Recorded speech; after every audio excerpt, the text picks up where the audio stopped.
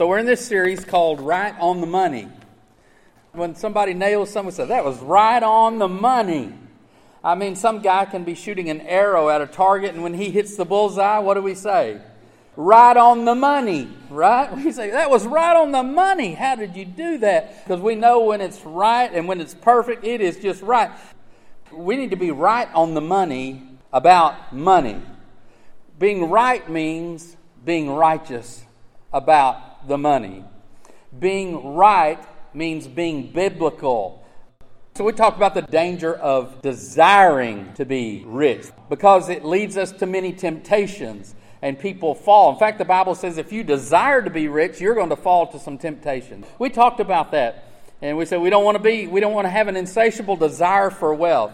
We want to have a desire for wealth so that we can build the kingdom of God and use that money purposefully and rightly. We said esteem it righteously. So that was the first sermon, and then last week we talked about tithing. We had a sermon on the amount. There are two kinds of giving. The Bible mentions these two forms, tithing and free will offerings, or what we call sometimes love offerings.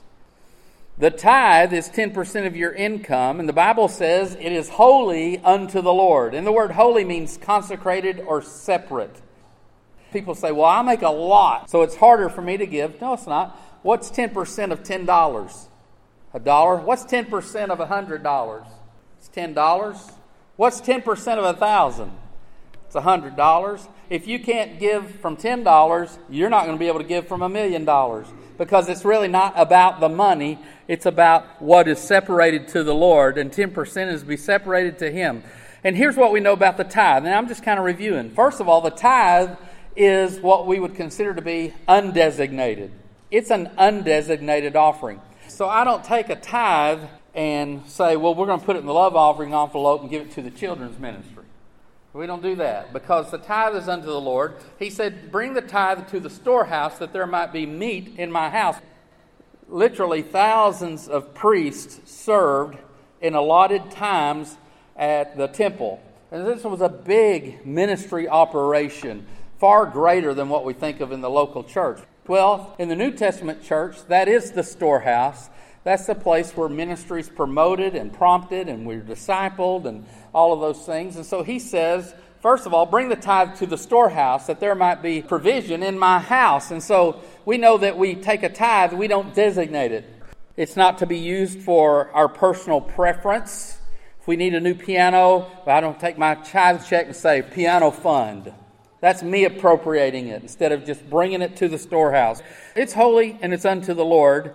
And it's not to support someone's GoFundMe account for a mission trip. That's different. And we're going to get to those kind of things. To withhold the tithe, according to Malachi chapter 3, is to place yourself under a curse. Now, we don't like that word, do we? We say, well, that's kind of evil. We shouldn't be talking like that. God surely would not do that to us. Now, I tell you who does that. You do it. You're taking yourself out from under God's hand. And he says to not tithe or to withhold your tithe or part of your tithe, you are living under a curse. And he says, if you bring the whole tithe into the storehouse, I will protect you from the devourer. How many know it gets devoured quickly if we're not faithful to him? Many Christians even sense a lack of spiritual fellowship with the Lord God simply because they don't tithe. But it breaks fellowship with God when we don't give to Him what He says belongs to Him. And if you think God is over-demanding by saying and commanding that we bring Him 10% of what He's given to us and provided for us, if you think He's over-demanding, then trust me when I tell you this. If you're not tithing, you're already paying more than a tithe. It's just going somewhere else. Well, how can you say that with all certainty? Because the devourer will come. He may look like the mechanic down at the auto shop. Uncle Sam. I always say it like this. It pays the tithe, and you cannot afford not to. But a second form of giving, that's the tithe, okay? A second form is called the love offering, the free will offering. These offerings are separated from the tithe. They're separate. They're different. They're not the same thing. And this is a type of offering that we're going to read about in 2 Corinthians chapter 9. And that's why it's so important that I focus on these separately throughout this series, Right on the Money. Paul addresses an offering that they had been planning to collect for more than a year to be given to the poor Christians in Jerusalem. We know that there was great poverty among those Christians who were living in Jerusalem. And here we are 30 years later, 30 years later, it's still very bad. In fact, great persecution broke out after the resurrection of Christ. James would tell you, there was a dispersion. The Christians were dispersed. Some were losing their lives. And so as a result of that, the gospel did spread everywhere. What a magnificent thing. Even though it came through suffering, the Lord's purposes never fail. They are always good. So that was a good thing. But read with me what the Bible says in 2 Corinthians chapter 9, beginning in verse 1. Now concerning the ministering to the saints, he's talking about the love offering. It is superfluous, is what mine says, but superfluous. How do you say that word? That's not what it says in mine. But anyway, you get the idea. For me to write to you. In other words, it's of no need for me to write to you, really. For I know your willingness, about which I boast of you to the Macedonians. Talking about the church at Macedonia. That Achaia, who are really the Corinthians here, was ready a year ago, and your zeal has stirred up the majority. Yet I have sent the brethren, lest our boasting of you should be in vain in this respect, that, as I said, you may be ready.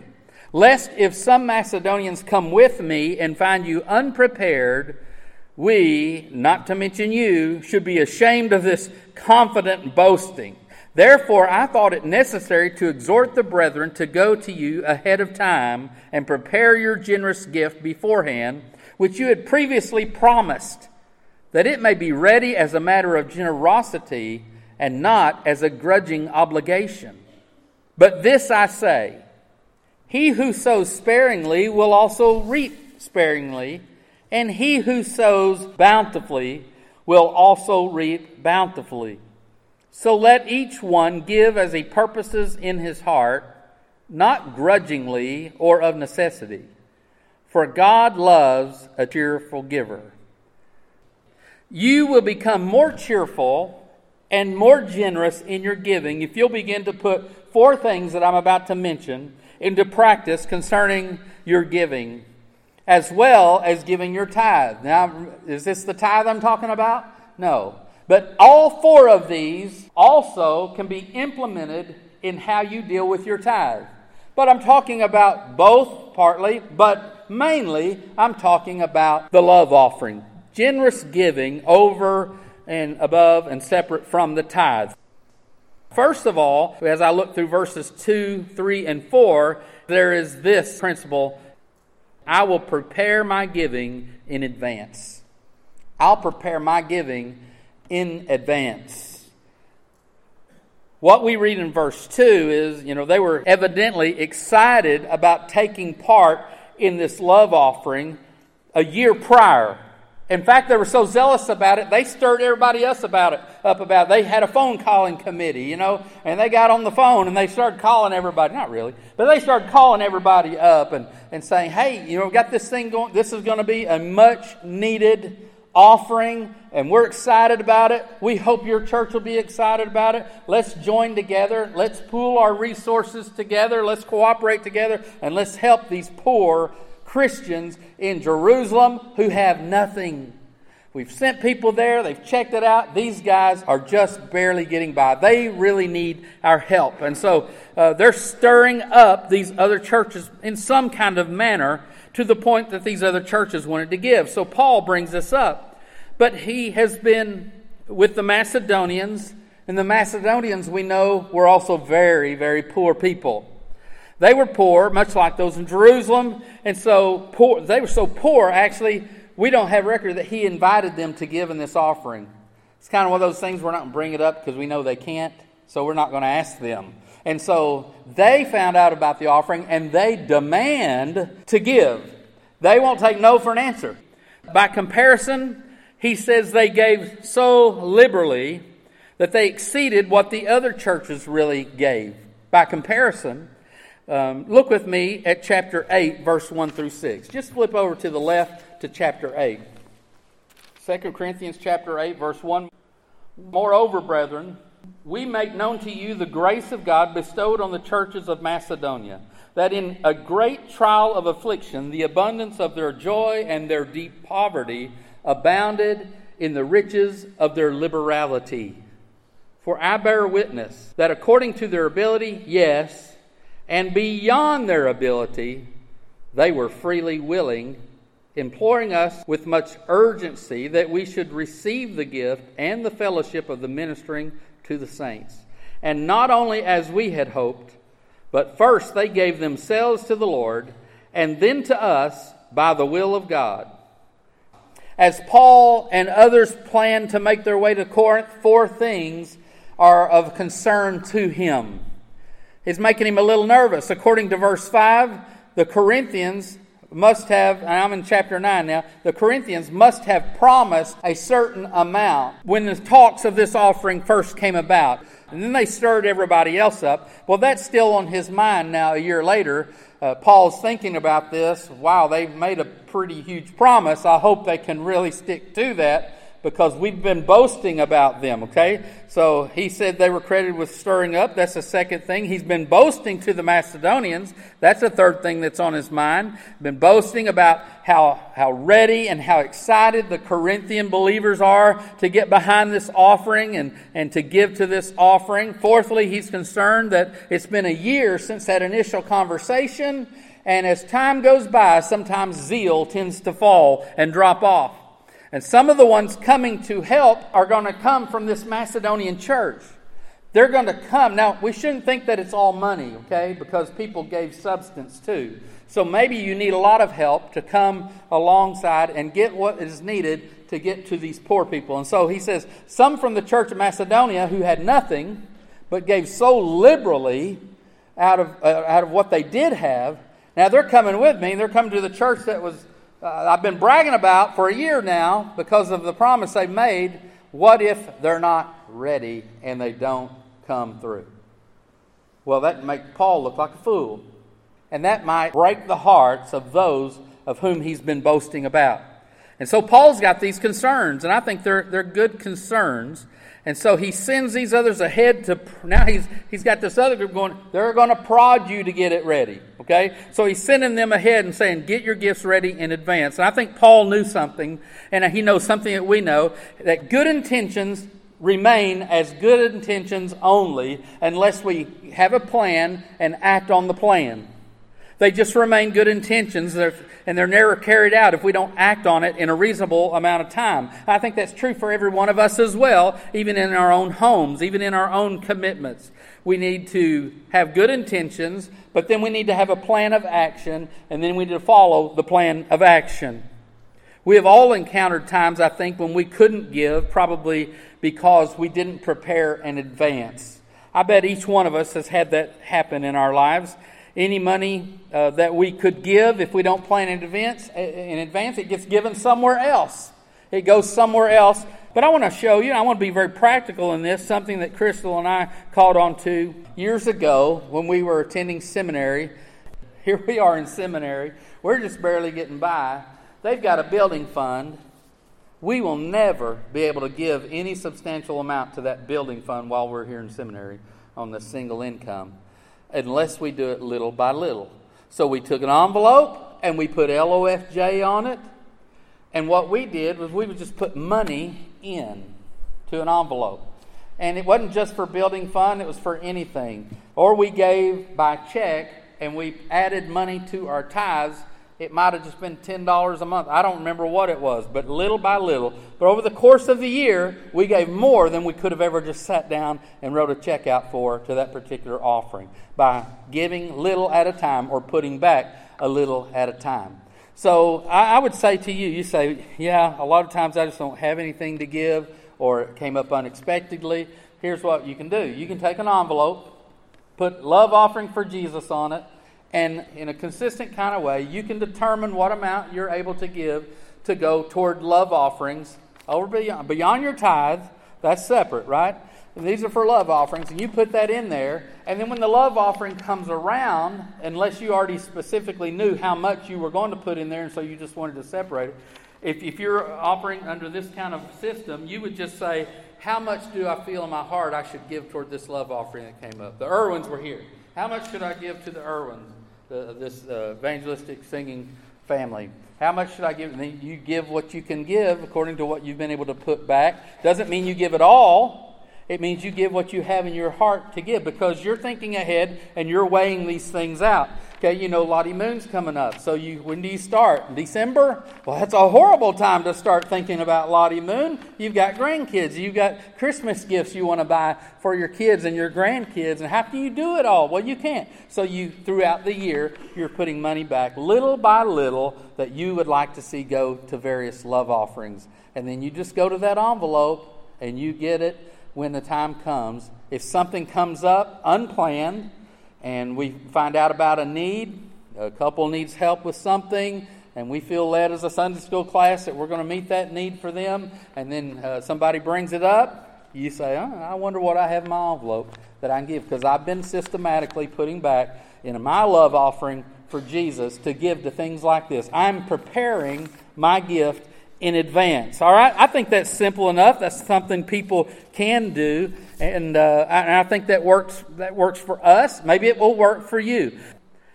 Secondly, in order to be more cheerful and more generous in my giving, I will acknowledge God's principle or promise about giving. I will acknowledge His promise about giving. Look with me at verse 6, because verse 6 tells us if we sow sparingly, God will reward us how? Everybody? Sparingly. But if we sow bountifully, He will reward us how? Bountifully. Compare that with Luke chapter 6, verse 38, where Jesus said, "Give and it will be given unto you. Good measure, pressed down, shaken together, and running over, will it be put into your bosom. For with the same measure you use, it'll be measured back to you." The last few days, and don't hold me accountable to all this, because I would say I've been a failure at this, and you can tell by looking, but I've been trying to count calories.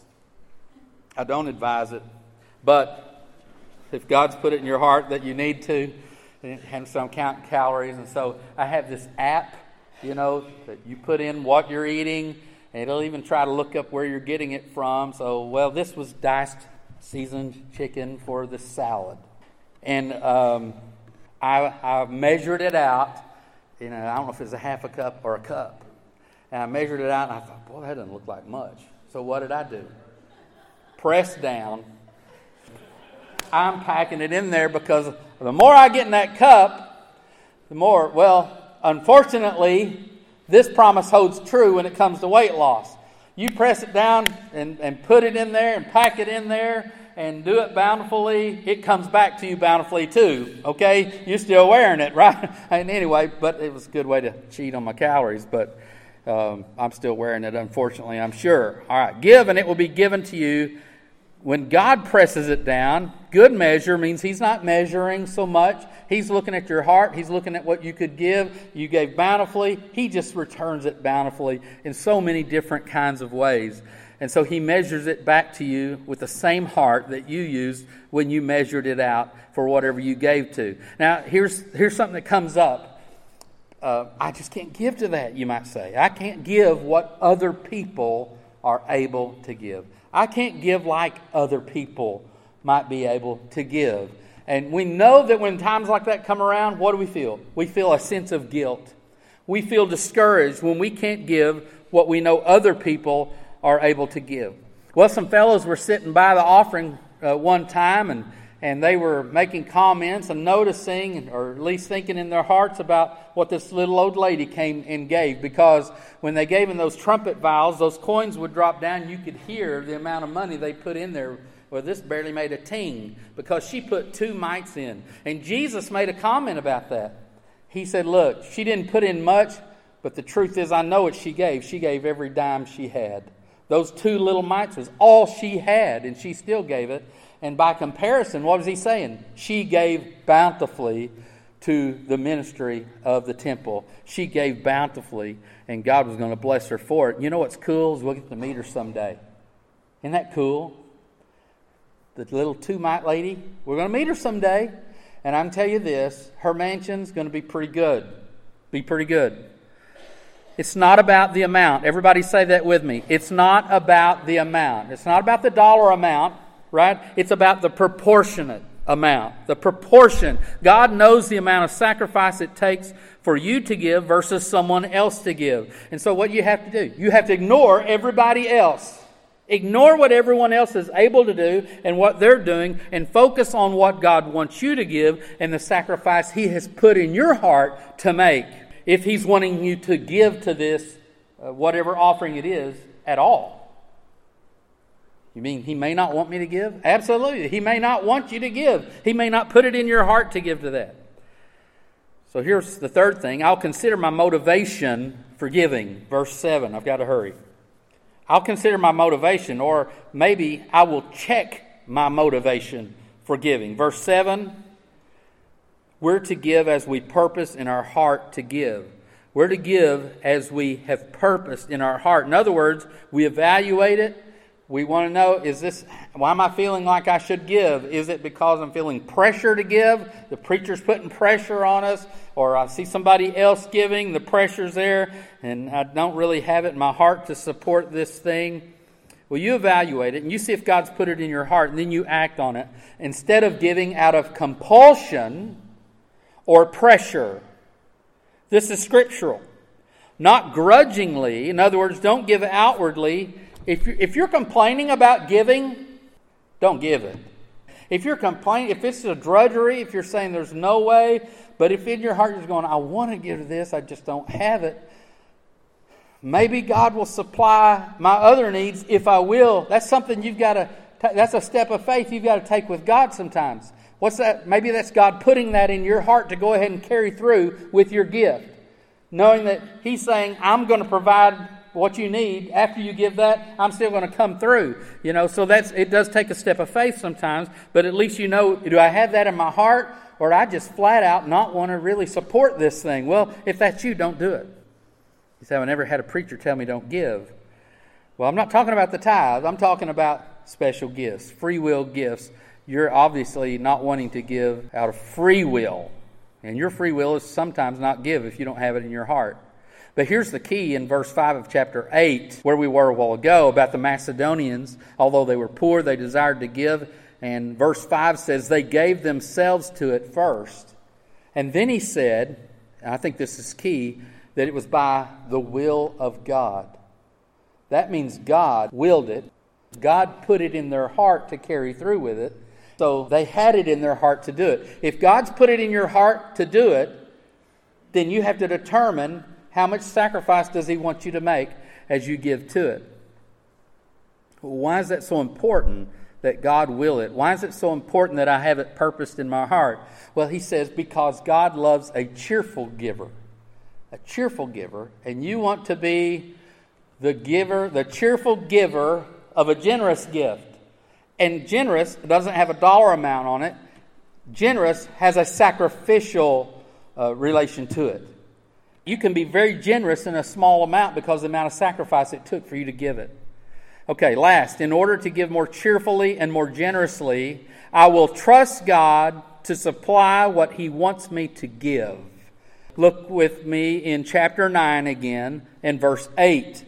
He says, and God is able to make all grace abound toward you, that you, always having all sufficiency in all things, may have an abundance for every good work. So if God wills it, God will supply it. He is able. He's able to make all grace abound toward you, so that having all sufficiency in all things, you may have an abundance for every good work. God's going to supply so that I can give in that offering. God's going to supply so that I can help support this. God's going to supply so that I can do those things. If God doesn't supply, I won't be able to do it. If God supplies and gives me sufficiency in these things, I can do it. I can do it. It comes from God.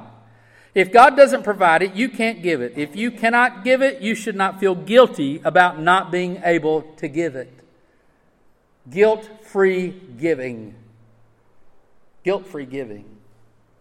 If you're feeling guilty about something you absolutely cannot do, that's the enemy making you feel guilty. That's called demonic oppression. And what do? You say, in the name of Jesus, leave. That's what you do. Jesus does not beat his people up. He gives to his people so that they can give, or puts it in their hearts so that they can give. And if he doesn't, then you cannot give to that specific thing. There are occasions where people cannot give because they've mishandled what God has given them. And that's for a different sermon. So what I do, though, then I've got to start handling it properly, get rid of that debt, because that debt's preventing me from giving with the right kind of heart.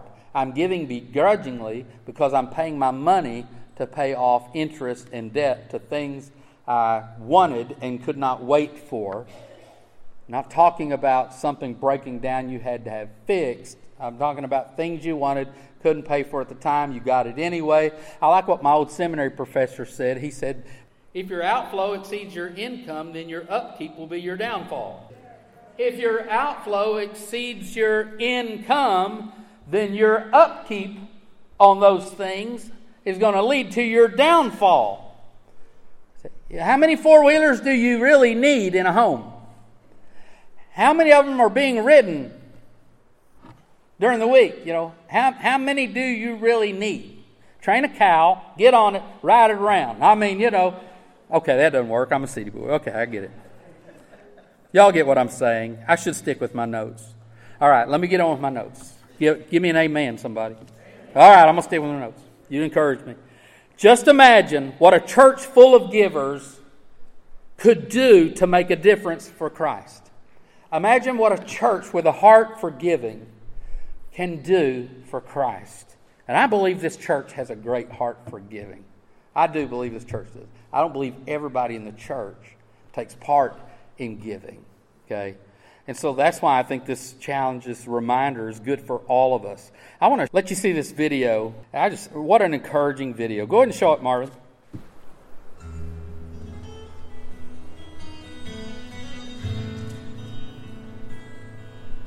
You know how sometimes it feels like life just happens? Just random things seem to fill your day. Things with little or no consequence to anyone else. I know God's in control of my life, but I never really saw how much He was weaving my story with other people's stories, and really into His story. Well, that's all changed. It was a cold day at the counter. You really don't want to have some long conversation outside with someone, especially with someone you don't really know. But that's exactly what God had in mind. Amy and I had just eaten lunch at Duffins downtown Franklin, and we were walking in the car and we see this couple that I thought I recognized from church. It would have been awkward just to walk by them and not say anything, so we stopped and said hey, and did the whole, yeah, you guys go to fellowship thing, whatever. Well, we start talking, and the whole Dave Ramsey thing comes up. They asked us where we were in the process, and I told them that so far we paid off $60,000 and still had $10,000 left to go. They asked us what we would do when we were debt-free. I laughed and told them, well, I told my kids I'd buy them a trampoline, what we really wanted to adopt, and we committed to being debt-free before we did. The whole conversation only lasted about 3 minutes. It was like, nice to meet you. That was random. Well, the next day, that random person shows up at my office with this brand new trampoline. I couldn't believe it. It was like my kids are gonna freak. I set it up that night, and my kids jumped on that thing for 4 hours. We didn't even know these people. They didn't have to do that. Really, that's pretty generous. Well, the next day, I get an email from the same lady saying, oh, you guys seem like a sharp couple, and we'd love to come by and talk to you about something. I emailed her back and said, that sounds like a multi-level marketing proposal, and if it was, we really weren't interested. Of course, she said it's not that sort of deal. She was really persistent. She even called Amy. Amy had been sick, and it really wasn't a great time to have company over. Our house is a wreck, and we didn't feel like picking it up. We said everything short of, please don't come over to my house. So they show up, and I'm like, here we go. Let's get this over with. Don't say yes to anything. I couldn't believe they sent their claws into us with that trampoline to get us involved in some pyramid scheme.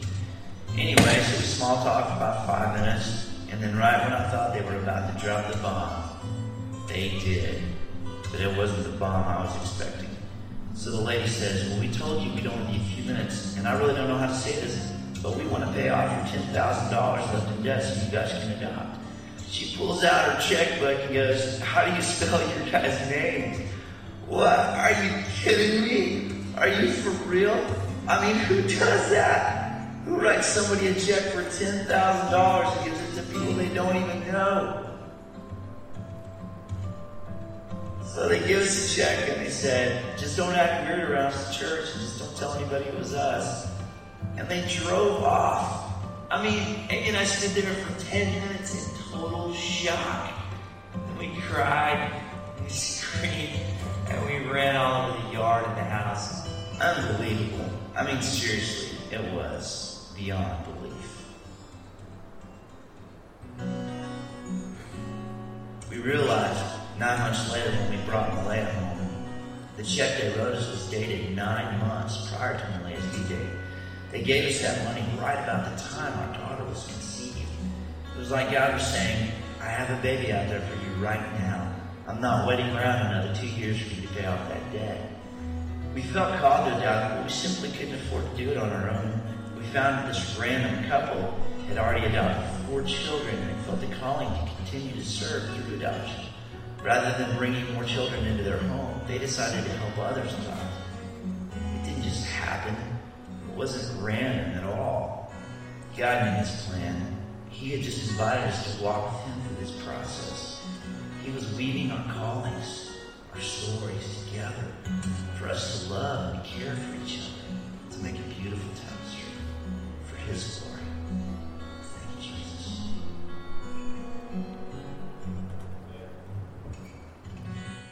That's just really neat. I just love that story, and I like what he says. It's like this. It's not random. It's part of God's greater tapestry of things. It kind of reminds me of Ravi Zacharias' book, The Grand Weaver, and how he weaves things together for his greater purpose, and how that couple had already had 4 children, and they didn't want to adopt any more kids. They didn't want to bring any more kids in their home, but they wanted to continue that. They had it in their heart. The couple had it in their heart. They were taking steps so that they could fulfill what God had put in their heart by trying to get out of debt. And then God blessed it through who? Other people that had it in their heart to be a blessing in this same kind of way. And I don't know why we get surprised. It's just the way God works. Because last week we said, God has a way. And doesn't he have a way? He always has a way. Good friend Jack Gardner always told me this. Many of you know him. Plan your work, then work your plan. Plan your work, work your plan. I would say plan your giving, then give as planned. Plan your giving, then give as planned. Always allowing room for God to interrupt your plan and make it his. What an awesome thing if God's people all just really understood his promise and his principles for giving. You cannot outgive the Lord. You just simply cannot.